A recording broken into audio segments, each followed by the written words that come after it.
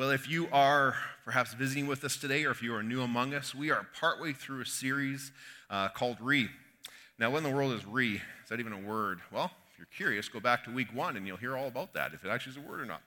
But each title in this series is a word that begins, thank you.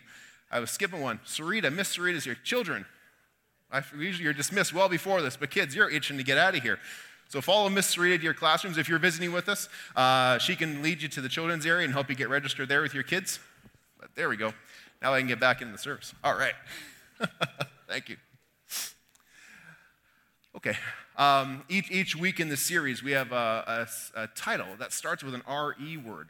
And what we've been doing is looking at the 12 disciples on how Jesus first initially called them together as kind of a band of motley men who come from different backgrounds, unique personalities and experiences, and from that calling point A to point B, when he ascended and gave them the Great Commission, something changed with them. They were reformed, remade, re-envisioned to go forth and to carry the gospel to all the world. And so we're taking the opportunity to look at one disciple per week and part of that transformation that took place in them. And so today, we have the opportunity to talk about the Apostle Thomas. Now, chances are good that if you have ever heard a message on Thomas, you know what Thomas is known for. And so we think of Thomas as the doubter, right? Doubting Thomas. He is infamous for that. And there's no way around it, because the truth is, the passage that talks about him being a doubter is a big part of his story. What it's done, however, it's put us in a position where we quite often paint him and characterize him in a negative light. And I think that to some degree has actually seeped into our church of today as well, in the greater church, where it's driven present-day doubters underground. But I want to share a secret with you today. I want to share a secret with you, something we don't talk about in church very often, something that might make you feel a little uncomfortable to admit, but Christians have doubts. Did you know that? Christians have doubts from time to time. It's going to happen that Christians will have doubts. From time to time, I've even had some doubts myself. Now, as I say that, perhaps you feel like I'm letting the cat out of the bag on your secret, because there's a good chance that you've had doubts at some point along the journey as well. But you know what? The problem's worse than that. The problem is that it's bigger than just Christians having doubts, because did you know that other people of other faiths have doubts too? Yeah, even people who are Muslims or Sikhs or Jehovah's Witnesses, they have doubts as well. Even people who have no faith have doubts in these moments of questions in their lives as well. People with faith might question and have doubts such as, well, what if there is no God? Then what have I been orientating my life towards? People who have no faith might think, well, holy smokes, what if there is? What if there is a God? Then what? You see, some of us, more than others, will have doubts. Some people seem to be constantly plagued by them. Others, they tend to creep up during situational moments, especially difficult, hard, trying situations that lead us to ask questions. And those questions sometimes are related to doubts. But to some degree, all of us will have these moments of question. To some degree, all of us can relate to Thomas as a doubter. But I also want to suggest to you today that there is much more to Thomas than him just being a doubter. And I want to ask you if you could possibly consider, is it conceivable that doubting could be a good thing? Is there some sort of a silver lining that could exist within doubting? Is there an upside? Is there a purpose that can be found in doubting? Well, as we examine a fuller understanding of the account of Thomas, it's my hope that we will come to see that, first of all, doubting in and of itself is not a sin. But we do need to do the hard work of resolving those doubts. And that if we who have doubts, or those who are maybe not even among us yet in the world, but are seeking Jesus Christ for the first time and have doubts, if all of us are going to resolve those doubts, if we're all going to find answers to those questions, then we have a responsibility to create a safe place where those doubts can be expressed. So there's lots that we can learn from Thomas, more than just doubting. There's a deeper understanding that we can gain from him. So who was Thomas? Well, Thomas informally is referred to as Doubting Thomas, as we all know. And this comes from a time when he would not believe that Jesus Christ had been resurrected from the dead until he saw it for himself. And we read about this in John chapter 20, where shortly after the death and burial of Jesus Christ, there's reports of his resurrection swirling throughout Jerusalem. And the disciples have locked themselves into a room a few days later, and one evening, Jesus appears among them. Now, they're a little freaked out by this because the last time they saw him, he was hanging on a cross. But he appears to them, and he calms them down. Calms them down, and he says, guys, it's me. And he shows them his hands where the nail holes were. He shows them his side where the spear had pierced his side. And they become overjoyed because their resurrected Jesus is there with them, but Thomas isn't. But the next time they see Thomas, they report to Thomas. They say, hey, we have seen the Lord. He's alive. And Thomas refuses to believe them, though. He refuses to believe them. These 10 trusted men that he has spent the last 3.5 years of his life with, his 10 trusted brothers, he will not believe them. Instead, he says to them, unless I see the nail marks in his hands, unless I can put my finger where the nails were and put my hand into his side, I will not believe. He doubts the resurrection of Jesus Christ. But then 1 week later, Jesus appears to them all again, and this time Thomas is there. And Jesus says to Thomas, touch the holes in my hand. Feel the wound in my side. And he says, stop doubting and start believing. To which Thomas exclaims, my Lord and my God.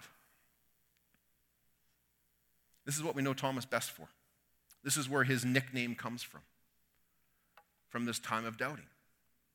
But I want to suggest to you that there's so much more to him. Because following this encounter with his risen Savior, it propelled him into a long, extensive ministry that took the gospel to the far reaches of the known world. It is well recorded what happened with Thomas's ministry following the ascension of Jesus Christ as he went out to preach and to teach. He went as far as down into India, into southwest India, to proclaim the good news of Jesus Christ, where he encountered a group of Jewish people who had settled there, and he baptized many of them. He started a Christian movement among them. They had formed a church, and for 20 years of ministry, they spread the good news throughout that region. Now, after 20 years of ministry, some soldiers got together, and they killed him by running him through with spears. But by this point, the church had been established, and they had been so established to the point where they were sending missionaries out from that church to other countries, to other far reaches of the known world, to the point where churches were planted by this community in places like modern-day Afghanistan and in modern-day northern Iraq, is how far their reach went from that. Not the legacy that you would expect from a skeptical follower of Jesus Christ.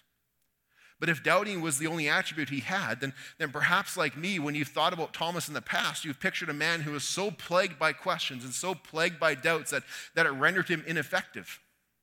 But that's absolutely not the case. Because as we'll see through some other passages that refer to Thomas, he had many more other characteristics aside from just doubting. Many other good attributes. For example, the attribute of courage. Have you ever thought of referring to Thomas as a man of courage? That doesn't seem to match up with a person who's a doubter, but before he was ever labeled a doubter, before he ever had that nickname, he's actually presented in Scripture, in the Gospel of John, of a man of great devotion and a man of daring courage. We find this, for example, in John chapter 11. And this is a time when Jesus is walking with his disciples, and he hears about the fatal illness of a friend of his, a friend named Lazarus. And Jesus loves Lazarus and wants to go to him, to be with him during this time of illness. But Lazarus lives in Bethany, which required Jesus and his disciples to travel back through Judea. And the last time they were in Judea, people tried to kill them. They tried to stone them to death as they traveled through that. And so out of concern for Jesus' well-being, the disciples bring this to his attention. Hey, Jesus, remember last time we went there? They tried to kill you, right?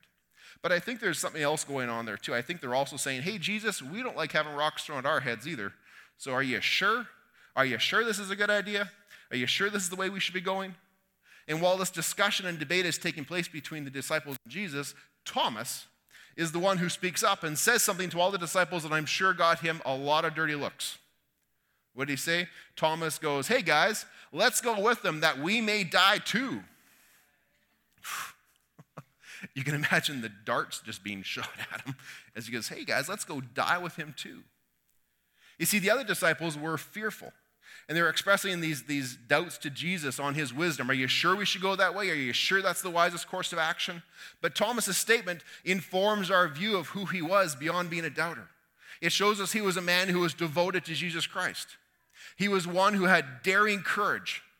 He had enough faith in Jesus Christ to place his life in the hands of Jesus, and he was willing to give his very life for Jesus. So one thing that we can learn from this passage is that perhaps doubting and perhaps having fears is not an accurate measurement of a person's devotion. Perhaps doubting and fears are not an accurate measure of one person's devotion. You know, there are a few things that can lead us into times of doubt and questions. Most commonly, for a lot of people, it's when difficult situations come up.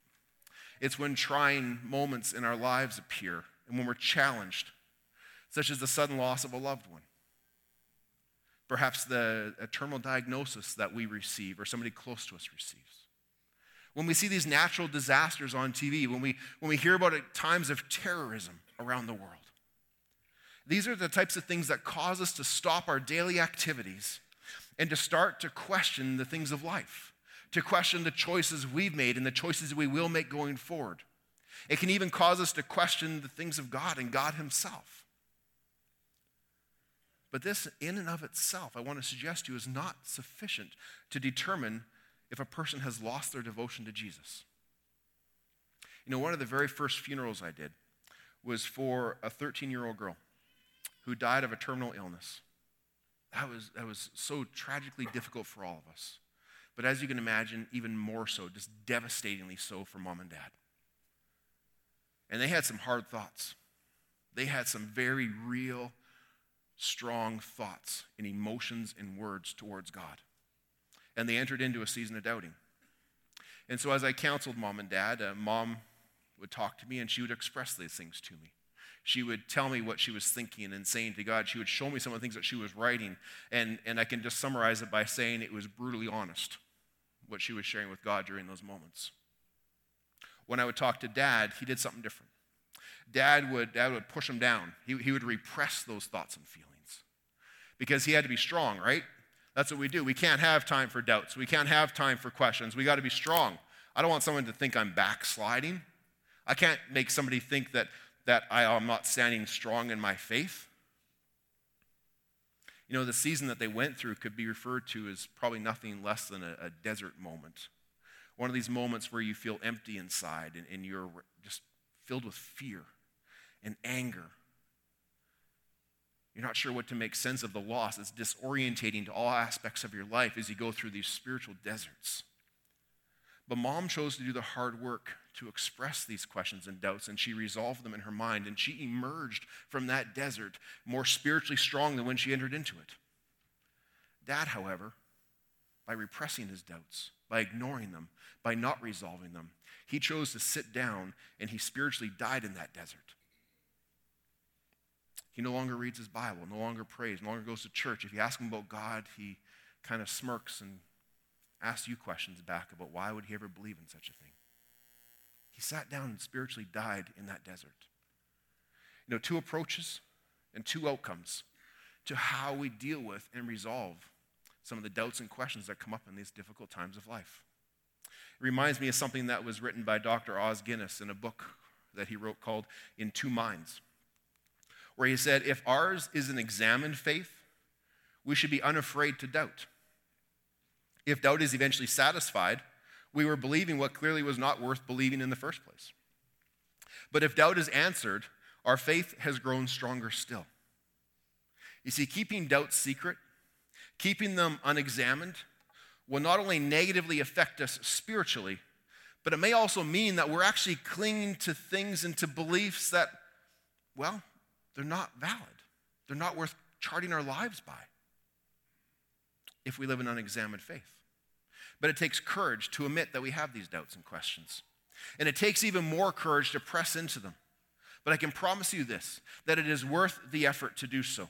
Because not only will you find resolution to those doubts and those questions if you press into them, but you will also emerge from them with a stronger, bolder, more pure faith than when you started the process. From time to time, all of us will have doubts about the things of life and the things of God. May we be a people of courage who honestly acknowledge them. But I pray that we would also be a people of grace. That would be a graceful people who create a safe place where we can find resolution to these difficult parts of life. So from this very first account of Thomas, we can see that doubting Thomas is actually also a man of devotion and courage. Attributes we may not often associate with him before looking at a broader picture of who he was. But these attributes of courage and boldness will actually enable him to honestly speak up, will enable him to ask the hard questions when necessary, such as in a time when Jesus was talking to his disciples near the end of his ministry. It's recorded in John chapter 14. And he says to them in this passage that he has some disturbing news. He says, you know, guys, I'm only going to be with you a short while longer. I need to go back to the Father. But if I go back to the Father, I'll prepare a place for you. But the good news is, guys, you know where I'm going, and you know the way there. Now, the disciples had learned much about Jesus by this point. They knew where the Father was. They knew the Father was in heaven, but they also knew that the only way to get to heaven was to die. And, well, Jesus couldn't die. Like this is at the end of 3.5 years with him. This is in the upper room on the night before. They didn't know at this point, but this is on the night before that he was going to be arrested and tried and crucified. They figured that we have journeyed 3.5 years with this guy. We are now in Jerusalem. He can't die because he's about to rule and reign forever. And if he's dead, how in the world is he going to rule and reign? So as I envision this scene, as Jesus shares these difficult words with them, that the disciples are kind of taking in this sharing that Jesus has with them, and they're thinking about it and pondering these words just spoken to them. And they're kind of nodding in agreement. Okay. But then Thomas is just confused. He's not nodding along in agreement with these guys. He's looking at them thinking, why are you guys nodding? You guys are just as confused as I am. This is what's going on here. So he probably waited for Peter. Peter, you're the spokesman. Are you going to say something? Nobody? Nothing? No one else? He thinks, well, fine then, guys. I'm just going to say what everybody else is thinking anyways. And he pipes up and goes, Lord, we have no idea where you're going. God, we have no idea what you're talking about. How can we know the way if we have no idea where you're going? See, at the risk of looking foolish, at the risk of being perceived as a dullard, he's the only one in that room who was willing to admit he had no understanding of what was taking place, what Jesus was talking about. But he had questions that needed to be resolved. And even if that means he has to go it alone, even if it means he's going to lose face in the crowd, he is going to have his questions resolved. I think this is part of the reason that we don't often admit our doubts in church circles. What if I'm the only one? What if they think there's something wrong with me? What if I express my question or I let people know that I have doubts and they label me a backslider? What if they say, well, I have immature faith? What if they suggest that I've lost my salvation along the way? What if they tell me I must not love Jesus enough? These are very real concerns that people have when they wrestle with these inner struggles, which is why we need to create a safe place, a grace place, if you will, where people can share these things and journey through these times. Otherwise, the alternative is that doubts get repressed. They never see the light of the day, and if they never see the light of the day, they never get resolved. But I also think that this tension and this challenge is why we don't often share our faith with other people either. Well, what if they ask me something I don't know? Or worse yet, what if they ask me something that I do know I'm doubting about and I'm forced to come up with an answer? What if I have to lie to them? What if I give them an answer and I look foolish in the crowd? You know, fear and doubt are bedfellows that hinder authentic community and render our witness ineffective if we allow fear and doubt to reign in our lives. But that is not the reality of who we have been called to be. That is not the reality of who we are if we have accepted Jesus Christ as our Lord and Savior. Paul talks about this when he writes to Timothy in 2 Timothy 1:7. He says, that's not who you are, Timothy. God did not give us a spirit of fear. God gave us a spirit of power. He gave us a spirit of love. He gave us a spirit of sound-mindedness. That is the truth of who we are if we are in Christ. And if we allow fear to rule the day, we have bought into a lie. And that is worth questioning. And that is worth doubting. Now, the fear that's talked about here is in reference to apprehension. It's talking about cowardice. Call somebody a coward, you'll get a reaction out of them. Apprehension and cowardice is what it's referring to here. These things that keep us from faithfully serving God to the things that He's called us to. I'll share a little story with you about how this can possibly look. Back in 1995, you might remember that following the federal building bombings in Oklahoma City, where 168 people were killed and 680 were injured, that the United States was reeling from that such a terrorist act would happen on their home soil. And so people were turning with questions and doubts and wanting to have things resolved. And one person they turned to was Billy Graham. And Billy Graham was asked by a reporter one time, why would God allow such a thing to happen? Now, he could have chosen to come up with a discourse about the existence of good and evil, the sovereignty of God, or any other myriad of theological responses to that question, all of which would have been very sound, would have been very accurate. But this evangelist, who is famous around the world for confidently declaring what the Bible says, instead had the humility and courage to simply say, I don't know. He just said, I don't know. That takes courage. It takes courage to admit that some things defy adequate explanation. It takes courage to admit that sometimes, even if I have an intellectual answer for you, it's just not going to be emotionally satisfying. So at this moment, I really don't know what to say to help the hurt that you feel. You see, fear could have caused him to cower. It could have caused him to avoid the interview or to dodge the question altogether, to find a way to work around it, to do a political spin on the question. Doubts may have made him feel apprehensive, where he was forced to manufacture an answer. He was forced to say something because I can't let them know that I'm wrestling with this too. But that's not the reality of the state in which we find ourselves if we will claim the truth of this verse. The truth of this verse, that we have a spirit of power at work within us. A spirit of power so that we can courageously press into the tough situations in which God leads us. But that spirit of power, that power is not of our own, praise God. It's of the Spirit at work within us, not in our own power that we have. We also have the spirit of love for God and of love for others, which can enable us to humbly and honestly admit that we don't have all the answers, that we struggle sometimes too. And you know what, folks? Sometimes the answer, I don't know, is the best answer because it's honest, it's authentic. I believe that people who are also on a journey towards Christ will respect that answer. And it can disarm them.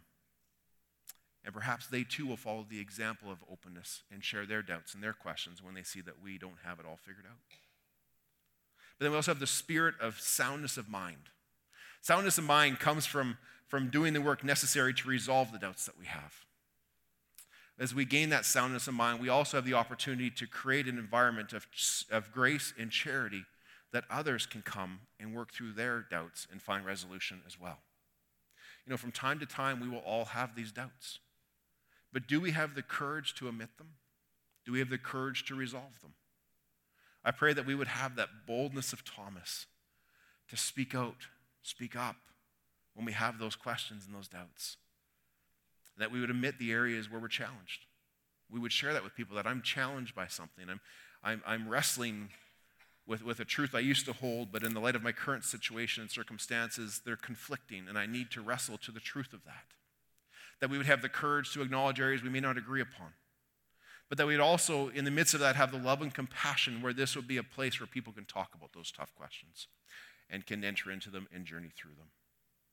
You know, from these passages about Thomas, I hope we've started to gain a broader understanding of who this doubter was. But I also pray that we'll have an appreciation for the importance of courageously admitting our own doubts and seeking to resolve them. You know, getting back to that passage in John chapter 20, after Jesus appeared to all the disciples and Thomas had his doubts resolved by his encounter with the risen Savior, he declared the words, "My Lord and my God." You see, this was a moment of declaring that he had his doubts resolved and that he was fully on board, he was fully in again, and that he had seen Jesus Christ. He had talked to him. He had placed his hands where the wounds still appeared, and he now believed. But Jesus has the final word in that passage. Jesus has the final word in it because after Thomas declares, "My Lord and my God," Jesus makes a statement that I think carries through and applies to every person from that day forward who would hear the good news. He says to him, "Because you have seen me, you have believed." But blessed are those who have not seen and yet have believed. See, I think in this verse, Jesus is acknowledging that when people hear that he's God in flesh, when people hear that he came to teach about their heavenly Father, when he came to teach about the kingdom of God, to reveal that, when he came to leave an example for us to live out, to leave his mark upon history, that when people hear that ultimately he came to die upon a cross to pay the price for our sins, these sins that separate us from God and prevent us from having eternal relationship with him, that when people hear that having given his life, he was raised from the dead and exalted to the highest place, and that because of his sacrifice, that we can now have an eternal relationship with God, I think that when people hear that, they're going to have questions. They're going to have some doubts that need to be resolved. But even after a person accepts that for themselves, that doesn't inoculate, that doesn't make them immune to having these moments of question. This is something that Chuck Swindoll addressed in a book that he wrote called Getting Through the Tough Stuff. And here's how he refers to these times of doubting. He says, times of doubting become schoolrooms of learning. As we work through them, a new kind of faith is forged. It will come slow, and that's healthy. It's becoming shaped on the anvil of God's mysterious plan, some of which we will not be able to fully understand and explain. But that's okay too. I love how he puts that. That times of doubting become the schoolroom of learning. See, Thomas had doubts. I can admit at times in some seasons I've had doubts in my life. And I hope that gives you a sense of freedom. That if you right now or in the past or in the future have these doubts, that you can acknowledge those as well. And then follow in Thomas's footsteps to take the risk, to pursue the truth, to resolve those doubts, even at the risk of appearing impulsive. People might think you're slow to faith. People might think you lack faith. But his willingness to take this and other risks was his greatest attribute, because it showed that he was fully devoted to Jesus Christ, to the point where he was willing to die beside Jesus if it ever came to that. And he was also willing to show that he was truly in search of truth and understanding, and he was not satisfied with just easy answers. And his pursuit was honored, because in the presence of Jesus Christ, his doubts were resolved. Now, years after that account, Jesus' brother James would write a beautiful book of James. We have in the back of the New Testament of the Bible. And in there, he would write a passage that we read part of today during the service. In there, he says that if any of us lack wisdom, if any of us have those doubts, those questions that we can't resolve, we can't answer in our own lives, that we should seek resolution for them. How do we do that? We can do it by asking God, who will give to us without finding fault, and who will honor your search. Because see, doubting in and of itself is not a sin. But if our response to doubting is to sit down in the desert and die, well, that is. We need to engage in the tough stuff of life to have those resolved. You know, if you don't yet consider yourself to be a follower of Jesus Christ, we're glad you're here today. We truly are glad that you're here today. And it's my hope that some of these questions and doubts, these things that may keep you from taking that step of placing your faith in him, would not be ignored by you, but that you would choose to press into those things and to examine them for yourself. Now, who is Jesus Christ? What does it mean that he loves me and that he died for me? What difference can that make in my life now and in my life eternally? And it's also my hope that you will find West Meadows to be a place where you can engage in those challenges and in that journey. If I can be of assistance to you, if any other pastors can be of assistance to you, please do not hesitate to contact us.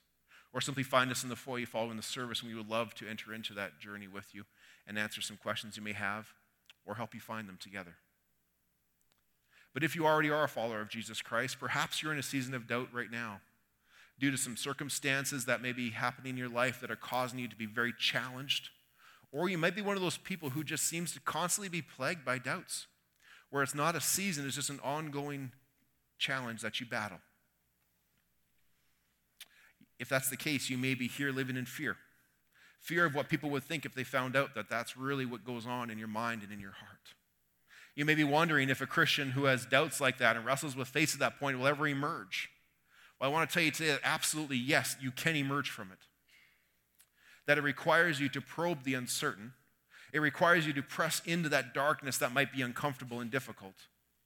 It will require you to take off the mask that hides those doubts and that pushes them down and represses them. It will require you to let others in, to journey with you for a while as we enter into authentic community together. But if you will commit to that relentless pursuit of truth that can be found through the Bible, can be found through times of prayer, can be found through reflection upon God's provision and goodness to you in the past. It can be found in dialoguing and in walking with somebody for a while, another godly person. That if you will press into that and have the courage to do that, I am confident that you will find resolution to those questions. And that, like Thomas, you will reach a point where you can declare, my Lord and my God. Because doubts dissolve in the presence of Jesus Christ. Would you pray with me? Heavenly Father, we thank you that you loved us enough to send your Son, that we may have the opportunity to know you personally, to live with you in the here and now and eternally in relationship with our Heavenly Father. God, we thank you for the cross of Jesus Christ, where he gave his life to pay that price for our sins, to make this all possible. But Lord, at times there are doubts and questions that come up in the minds of those who are seeking you, in the minds of those who have already committed to following you.